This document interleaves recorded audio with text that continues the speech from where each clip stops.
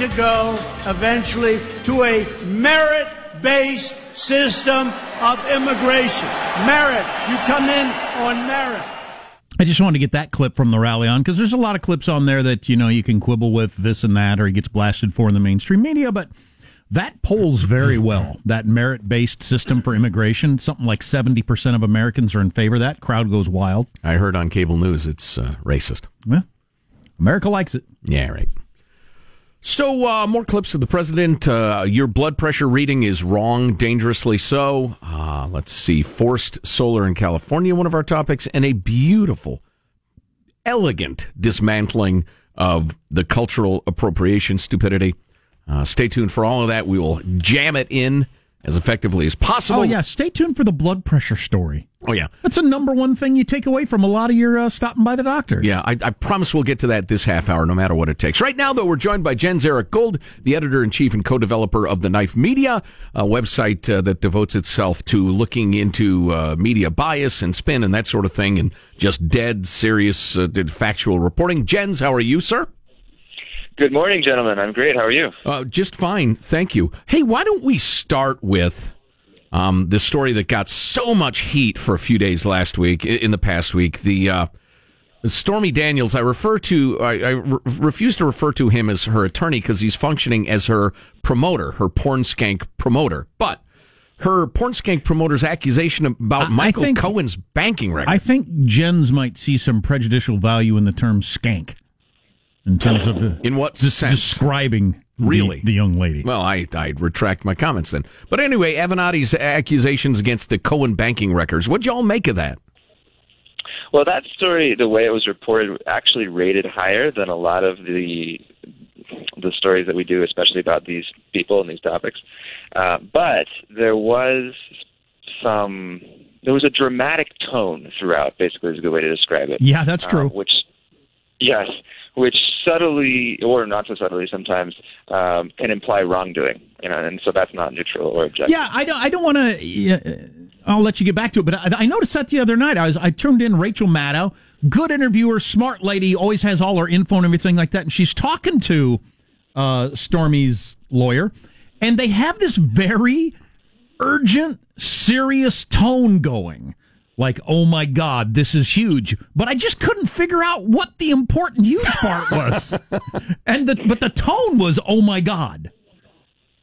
Yeah, and with written media, a lot of it is, it read almost like a novel or a short story, some narrative, which brings drama. So you get the sense that something is wrong, but then they don't tell you in database terms exactly what it is. Okay, so just broad hints and tone that this is nefarious, but they never get to the nefarious part. But overall, you thought the coverage that was pretty good. Well, it was more factual than a lot of the Stormy Daniels Trump coverage has not been factual. Well, speaking of one, Stephanie Clifford, a porn actress, what do you think of the coverage of Rudy Giuliani's media tour? And I chuckle as I bring that up because there were some comedic elements to it, no denying it. Well, what a lot of outlets either implied or said directly was that Trump lied or contradicted himself. And the interesting thing there is that it wasn't, he may have known perfectly well that payment was made when he said that he didn't in April, but they didn't prove it. First of all, lying implies intent, so you have to prove that he knowingly made a false statement. But also with contradiction means something can't be true and false at the same time. He could have said, no, I didn't know in April, and then known about a payment in May and learned about it in that interim. So logically speaking, you can't say that there was a contradiction. Interesting point. Yeah, I kind of tried to make the point myself on the air about that, but you did it better. So, we're not familiar, looking down the list of stuff you said we might find interesting. I don't know the Colorado State incident, a couple of Native Americans questioned by cops on a campus tour. Tell us about that story. Yeah, so this was interesting. So, campus tour of Colorado State, right, for prospective students. 2 Native American boys joined the tour late. They're not with their parents, they're just on the tour. One of the mothers on the tour gets suspicious and concerned about these 2 kids, leaves the tour to call the cops. Calls the cops. There's this 5-minute phone call with a dispatcher. They dispatch some policemen, and they pull these kids out of the tour and question them. Okay, so this gets to the media, and nationwide it becomes a headline that this was racial profiling because they were Native Americans. So we took the audio of the call with the police and the video of the when the police questioned the kids, and broke it down. And what was interesting is that the woman, the mother, doesn't say really anything about their race or their nationality when she's describing her concerns. So there's really no data to substantiate that it was racial profiling, which kind of makes there's a problem with that narrative then. So what was the basis of the call? What was she concerned about? Well, she was concerned about their behavior was, quote, odd. They didn't give their names. They appeared to be lying. They were wearing black clothes with weird symbolism. One of them had his left hand in his oversized sweatshirt the whole time. It was until the very end of the call that the dispatcher asked her about their race, and she said that she thought they were Hispanic, which they weren't. But she didn't seem to be very concerned or focused on that. So, maybe that was why she called, but there wasn't much information to support that. So to make that the main subject of the media coverage seemed jumping to conclusions. Interesting. Wow. Yeah, typical, but interesting. Jen's Erik Gould, editor-in-chief and co-developer of The Knife Media, is on the line. Any other ones you think the folks would enjoy hearing about? Well, we did a fun quiz with our readers that I thought might be interesting on the Trump. So Trump tweeted about the Mueller investigation, as he often does this week. And we put out the lead sentences. So different outlets spun it and slanted it in very different ways, even though it was the same tweet. Yeah, I saw what you wrote here, that the New York Times and Washington Post had it so much different than Fox and Breitbart, it seemed like they were covering completely different stories, which happens a lot, I notice, when I take in news at night. Yeah, so I thought I could read a couple of the lead sentences, and maybe the listeners can guess which outlet they correspond to. Great, yeah, let's do it. All right, so the answers are, and not in the right order, these are the four outlets: New York Times, Washington Post, Fox News, and Breitbart. So here's the first one. President Trump lashed out anew Monday at the special counsel's investigation into Russian election interference. Any guess? It's got to be the WAPO or the New York Times, obviously. Yeah, it's WAPO. Okay. Yeah, it was a little restrained for the New York Times. Go on. So now, President Trump turned up the heat on special counsel Robert Mueller's team early Monday. Wow, and I heard a headline along those lines, and it led me a certain direction, but that's really good. So that's obviously Fox or Breitbart. Yeah, I'm saying Fox. Yep, it's Fox. Yes. Good job. President Trump trained his rancor on federal investigators on Monday and appeared to warn that negative material would emerge. Trained his rancor. That sounds like the New York Times. Somebody chewing on their thesaurus. Obviously, the last one left is Breitbart. I'm looking forward to this. President Donald Trump continued questioning the ongoing Russian investigation. That's pretty good. Boy, well, wait a minute. That's pretty good. That is devoid of hyperbole. That was very straightforward. It was. You'll find that often on them. On their site. They do that sometimes. That's such a great example to everyone listening right now. There you have one presidential tweet, four different ways of leading you a certain direction, or not trying to lead you at all, in the way you take it in. And you can't help it. I can't help it. When you hear the headline, it points you in a certain direction. Trump blasts. Yeah. Trump continued to question. Yeah, that's really interesting stuff. Yeah, that's what they do over there at the Knife Media. Jen's Erik Gould is the editor-in-chief and the co-founder. Jen's, great to talk to you as always. We appreciate it. Thanks for having me on. Have a great weekend. Have a good week. Keep digging. That's so interesting. Yeah, and turning up the heat on somebody. You're in the driver's seat. Right. The other one, what was that word about the particular word they chose for him yelling? But that lashed out. That's when you're out of control. Right. That's what people who lash out are out of control. Indeed. The coverage of the Gina Haspel CIA nomination, lots of drama, little data. The WAPO led the way with 51% total integrity. Fox 45, wow. Vox 38, Politico 36%. Total integrity of that story. I would agree. It was all about the conflict and absolutely no looking into the facts of the thing. I found the coverage. I find the coverage of that very frustrating. God, the old saying is we get the media we deserve, the government we deserve. Is that true? Is that still true? The Colorado State thing with the two weirdly behaving youngsters. USA Today got 71% total integrity. Down at the bottom, The Guardian 33%. Really trying to whip it up. Trump, Giuliani, and Daniels. Fox led the way with 69% total integrity. At the bottom, HuffPo with 20% total integrity.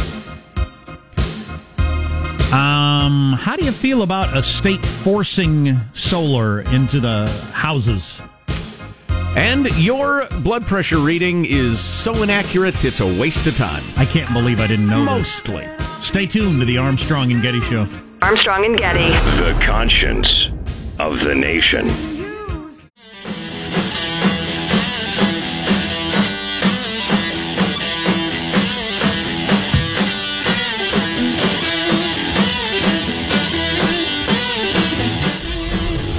The Armstrong and Getty Show.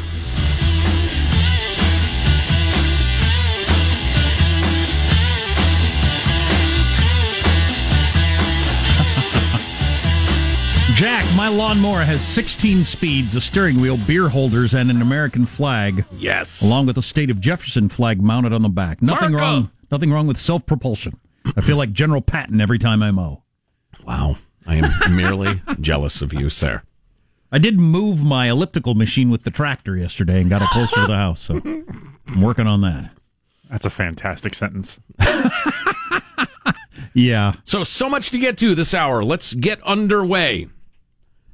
Do I start with the personal commentary? Yes, I do. I'm genetically predisposed to having high blood pressure, so I've been dealing with it since I was a fairly young adult. And, like everybody, I get my blood pressure taken when I go to the doctor, and I care about it because, if something's going to kill me, that's it. That and time. I'm genetically predisposed to have perfectly great blood pressure, and it was high for a while, and it sent me into a tizzy, and now I hear this. Well, yeah, and I've learned how to take it at home, and every time I go to the doctor's office, they take it, and it's higher than I'd like it to be, and they don't do any of the things that you're supposed to do to take your blood pressure. And I've always thought, what's going on with this? How can this be as screwed up as it seems? I brought that up one time to the, what do you call them? Physician's assistant? Yeah, or nurse or whatever. Yeah, I brought that up one time. I said, I read the instructions because I got one for home because I'd read high for the first time in my life. I said, the instructions say my elbow need to be at least this high. And when you do it, and she got really mad at me. Oh, boy. For telling her how to do her job. Boy. I know how to take blood pressure. She was not happy with me. Well, listen to this. It's a familiar scenario. You find yourself at the doctor's office sitting on the edge of an exam table with your feet dangling inches above the floor. The nurse or medical assistant who seconds ago instructed you now to sit now asks you questions about the reason for your visit, all while taking your blood pressure. The measurement, however, could come back dangerously high and flat wrong. Together, the dangling feet, the unsupported back, even the chit-chat are more than enough to throw off a blood pressure reading and classify a patient as having high blood pressure when he or she doesn't. Nothing counts so much as blood. That's right, Gene. And if that measurement was taken with the blood pressure cuff on top of a shirt sleeve instead of a bare arm, always. I've even asked, should I roll up my sleeve? No, that's okay. It could push a patient's reading high enough to qualify for medication that might not be needed. Until recently, high blood pressure or hypertension was defined by any measurement. 140 or higher is the top number. That would be your systolic measurement. And 90 or greater is the bottom, your diastolic. I used to be Catholic, but I converted to diastolicism. Last November, the American Heart Association... Do you allow gay marriage? Oh, Lord, no. Unless they have low blood pressure. Then I bless them. Now it's 130 over 80, et cetera, et cetera. That change of 10 millimeters of mercury was enough to classify nearly half of all Americans as having hypertension. Yeah, I couldn't figure out over the recent years if they're trying to alert us all to health dangers better, or if they're just trying to get everybody classified as close to high blood pressure so we can all get on some sort of medication. Millimeters of Mercury are doing their reunion tour. Not worth it. It doesn't hold up. Right, they got a little Filipino guy singing lead instead of the original. Well, the lead singer choked on his own vomit. Well, yeah. From high blood pressure. That's right. So listen up. This doctor, who is the vice president of health outcomes for the American Medical Association, points out, everybody does it wrong. They're trying to raise awareness to correct the most common errors people make when measuring blood pressure at home or, more commonly, at a doctor's office. Listen to this and check off the... Go ahead. Would it be true, then, that when you sit down at the Walmart or wherever you are and stick your arm in that thing, that might be a better way to do it than being done at the doctor? If the machine is properly calibrated. Right. Well, here's your checklist, and these things are essential to getting an accurate reading. And check off how many of these happen at your doctor's office. Here are, both feet need to rest on the ground or on a stool. I don't think I've ever had my blood pressure taken with my feet touching something. Your back needs to be supported, as well as your arm, which should be propped at heart level. All these things are essential. Other mistakes: failing to rest before a measurement. Sit quietly for 5 minutes. Yeah, that never happens. That rarely happens. I don't know how realistic that is. Of course, if I get to my doctor's appointments a little earlier, maybe it would happen. Don't place a cuff over clothing. Depending on the thickness of the sleeve, clothing can add up to 50 points to a reading. Needs to be on a bare arm. 270 over 150. Yeah. If you use the wrong sized cuff, because I have a massive arm. Me and Dwayne "The Rock" Johnson chipped in on having specially made blood pressure cuffs. They have to put two cuffs together. That's right. 2 nurses in there pumping those things. And talking, avoid the small talk. Even active listening can add 10 points. Always talking. That's what I've given. The other day, mine was a little high, and I had just parked far away, walked fast across, up like 3 flights of stairs, and then across the walkway and all that sort of stuff. And she said, it might be because of that. Well, it's a pretty important health indicator. So what are we doing here? Yeah, because it is important. Shouldn't we wait until I calm down, then do it again or something? High BP is not a joke. It will do terrible things to you. Kidney failure, stroke, etc. It's not a joke. So you'd think it'd be a priority. But this doctor, the director of the hypertension program at the University of Pennsylvania Hospital, says they worked with the AMA on a study where they implemented a blood pressure check challenge to nearly 160 medical students. Only 1 out of 11 only 1 student out of 160 performed all 11 measurement elements correctly. 1 out of 160. So, here's your bottom line. This is what I do. Get a good cuff. You can get a good one at the store, a battery-powered one for $30, $40, $50, something like that, at the drugstore, and read the directions and follow them at home and check your blood pressure. When you're completely calm. Yeah. Take 5 minutes. You got to sit still for 5 minutes. So, anyway, I found that incredibly interesting. I'd say. On the other end of the spectrum, though, for the longest time in my 20s and early 30s, I'd go to the doctor and they'd check my blood pressure and it'd be really high. And the nurse or the doctor would say, well, you got your kid with you and, blah, blah, blah. Or, well, you're on cold medicine. But it turned out, no, I have really high blood pressure. So it was weird. For a long time, they were making excuses for me and not diagnosing it. And then it turned into taking wildly incorrect readings because they don't follow any of the damn rules. What the hell? And this is the best medical care on earth. It's an in a hurry checking a box thing. This is one of the things I got to do. I think it is. I wrote it down. Done. Oh, man, we got a lot to get to this hour. Gotta hurry. What's coming up in your news? Would you raise your blood pressure? Hurry up, Marshall. Iran, Israel facing off over Syria. It turns out the Pentagon's against the Trump administration's move to lift the ban on offshore oil drilling. And a Friday listicle, the world's richest musicians. Stories coming up minutes from now. Armstrong and Getty. I like all those stories. I'm going to stay tuned. Thanks for buying me a BLT, by the way. You got it. With your ill-gotten gambling winnings. Indeed. Well, they weren't ill-gotten. They were properly gotten. You're listening to the Armstrong and Getty Show.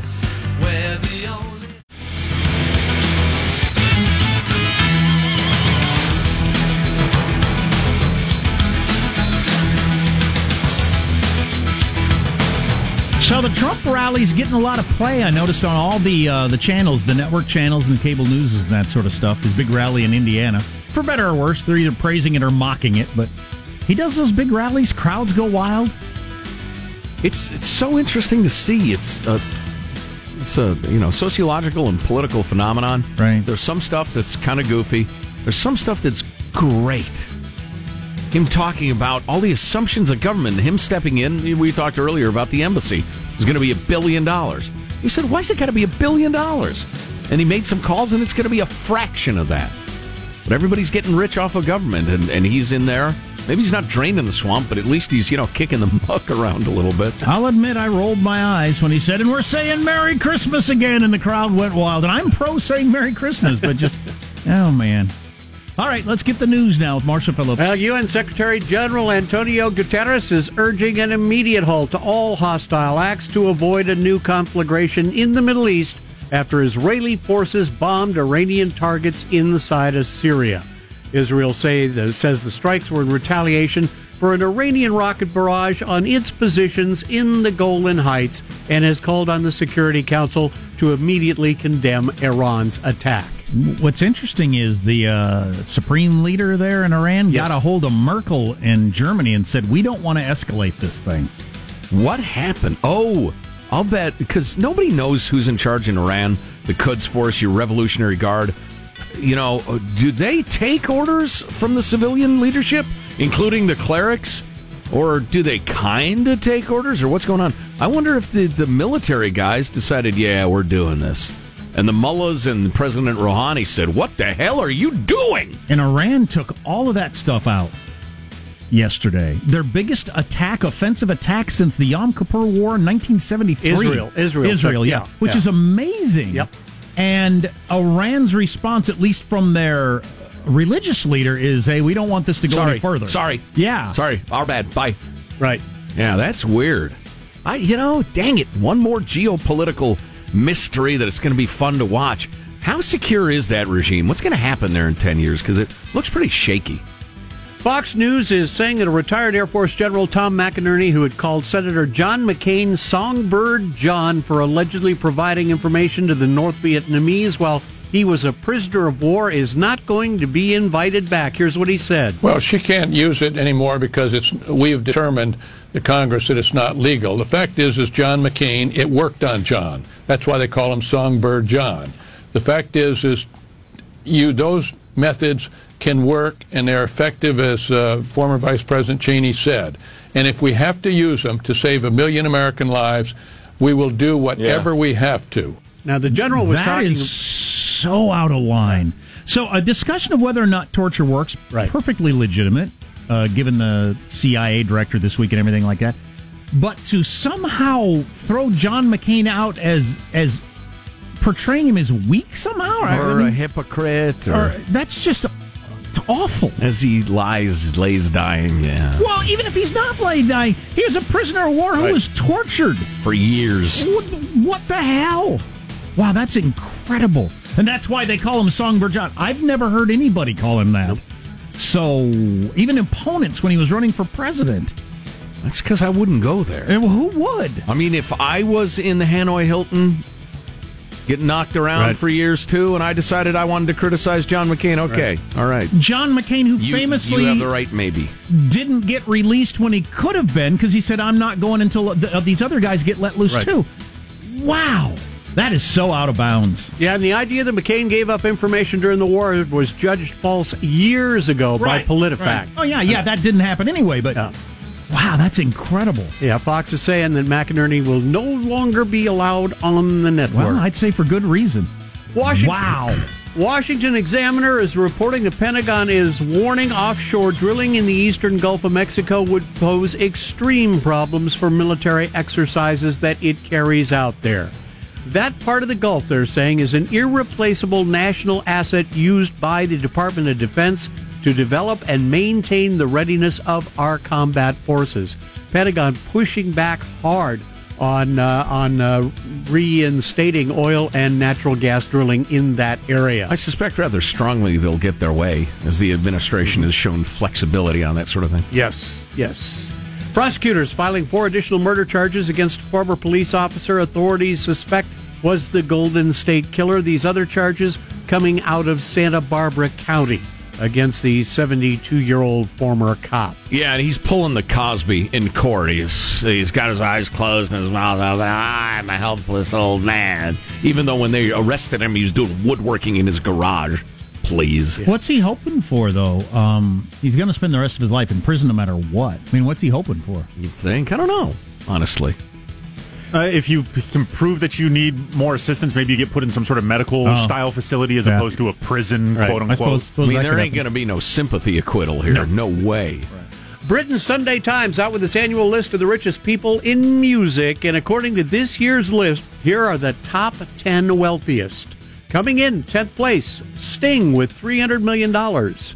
Then it's the Lord of the Dance star, Michael Flatley. Good Lord. $350 million. I was prepared to hate this list for a variety of reasons. Lord of the Dance guy has more money than Sting. Yes. Wow, so he still has his touring companies going all over the world. His hands at his side, dancing around. The most active ankles in all of showbiz. Ringo Starr is the 8th wealthiest. He has $355 million tucked away. Ringo Starr. 7th place, George Harrison's wife and son, $360 million. Then you move into Stones territory. You got Keith Richards at $365 million. Mick Jagger, 5th richest with $370 million. Elton John, $600 million.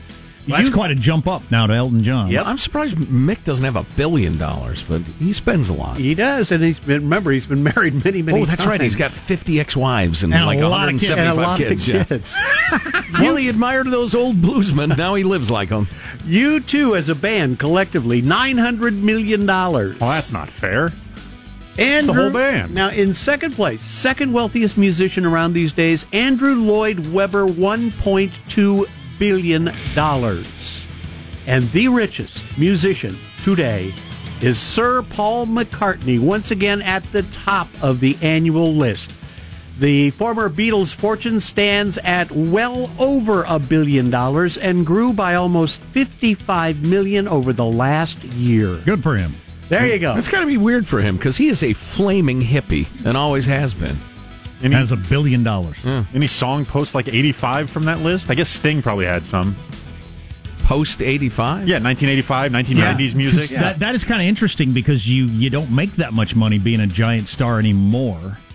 Unless you're, the top tier. You're Katie's Perry and Taylor's Swift. Right in there, they're... Beyonce's Say. And even they make a lot less than they would have if they were as big 40 years ago. Yeah. There you go. That's a wrap. I'm Marshall Phillips, the Armstrong and Getty Show, the conscience of the nation. And that's fine. There's no particular reason you need to end up a billionaire because you can pen tunes. I mean... I don't want you to be stolen from, but it's just art, I was thinking about this the other day, that commercial music is to music as art as posters of a cat that says, hang in there, baby, is motivational, to, like, Joe. Painting. I mean, it has the same relationship. Commercial music is it's different. And it's fine because people like it. But people like hang in there, baby posters, too. It reminds me to keep going. Yes. When you're feeling a little down? It is exactly. Life affirmed that little cat is... If that little cat can hang in, I guess I can, too. You get to Friday and you think, I don't know if I can finish this report on time. But then you look at that poster. So if you could reanimate Vincent Van Gogh and say, hey, Vince, this is what sells, dude. He would react like I react to commercial music. He might stab you with a penknife. He was crazy. Well, this is why. No one appreciates art. So, listen, on a much more serious note, the raid gone wrong in Niger, in which we lost several brave service people and found out that we have people there. What happened? The report is out, and it's interesting. We'll have Alex Horton from the WAPO. A lot of screw-ups in a lot of levels. Coming up on the Armstrong and Getty Show. Armstrong and Getty. The conscience of the nation.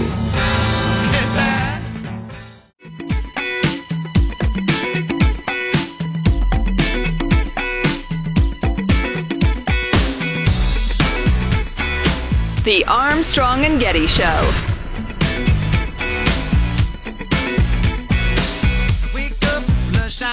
Got some more Mother's Day stuff. signs that employees are about to quit might be good for you bosses out there. Oh, boy. Also, I've been teasing we're going to get to the solar power thing. It's looking more likely we'll get to that Monday. It'll still be a story then. So it was horrifying when we find out, 4 U.S. soldiers were killed in Nigeria. It was even more horrifying when we had all these politicians coming out and journalists coming out and said, we have soldiers in Nigeria?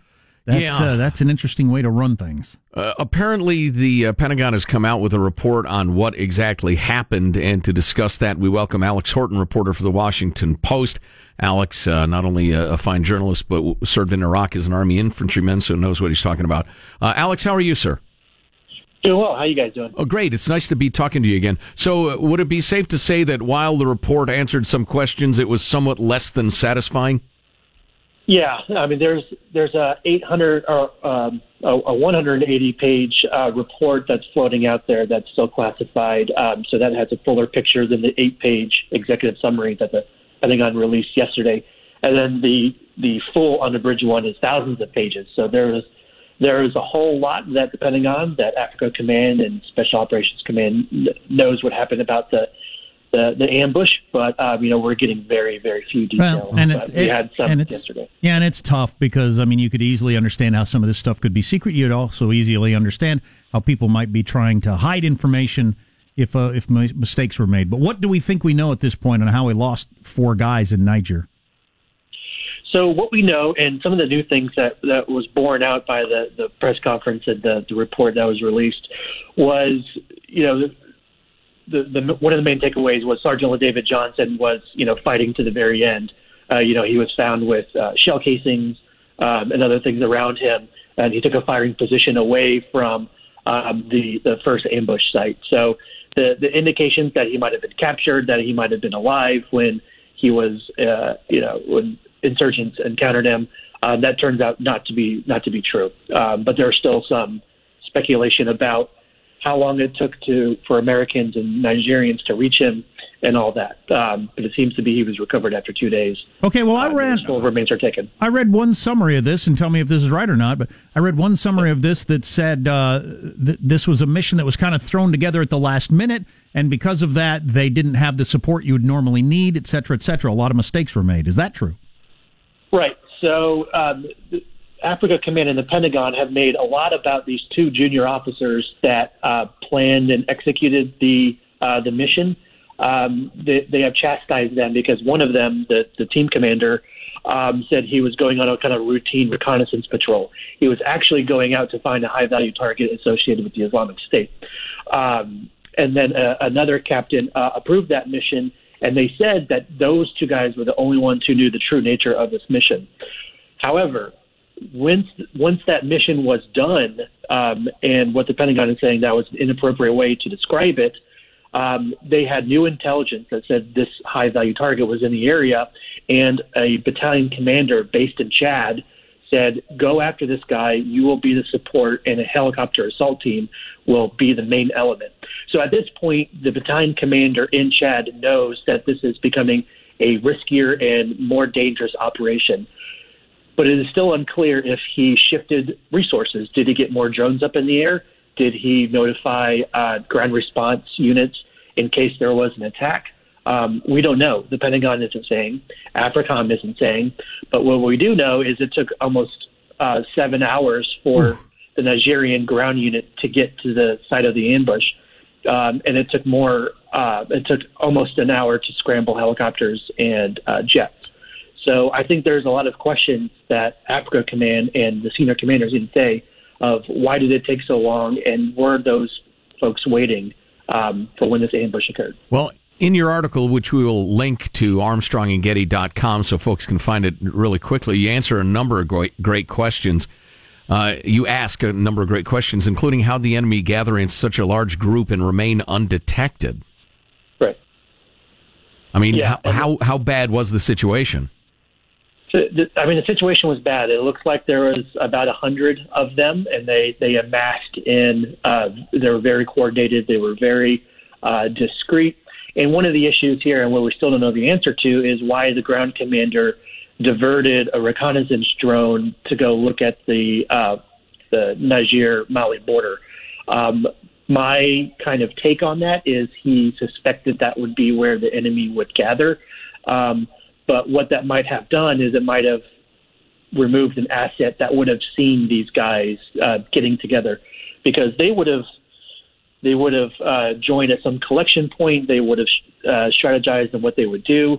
They're driving pickup trucks. They're driving motorcycles. This is shrubland. Dirt would go everywhere. Dust would go everywhere. So you'd be able to see that either with your eyes, or you'd be able to see it through reconnaissance or satellite imagery.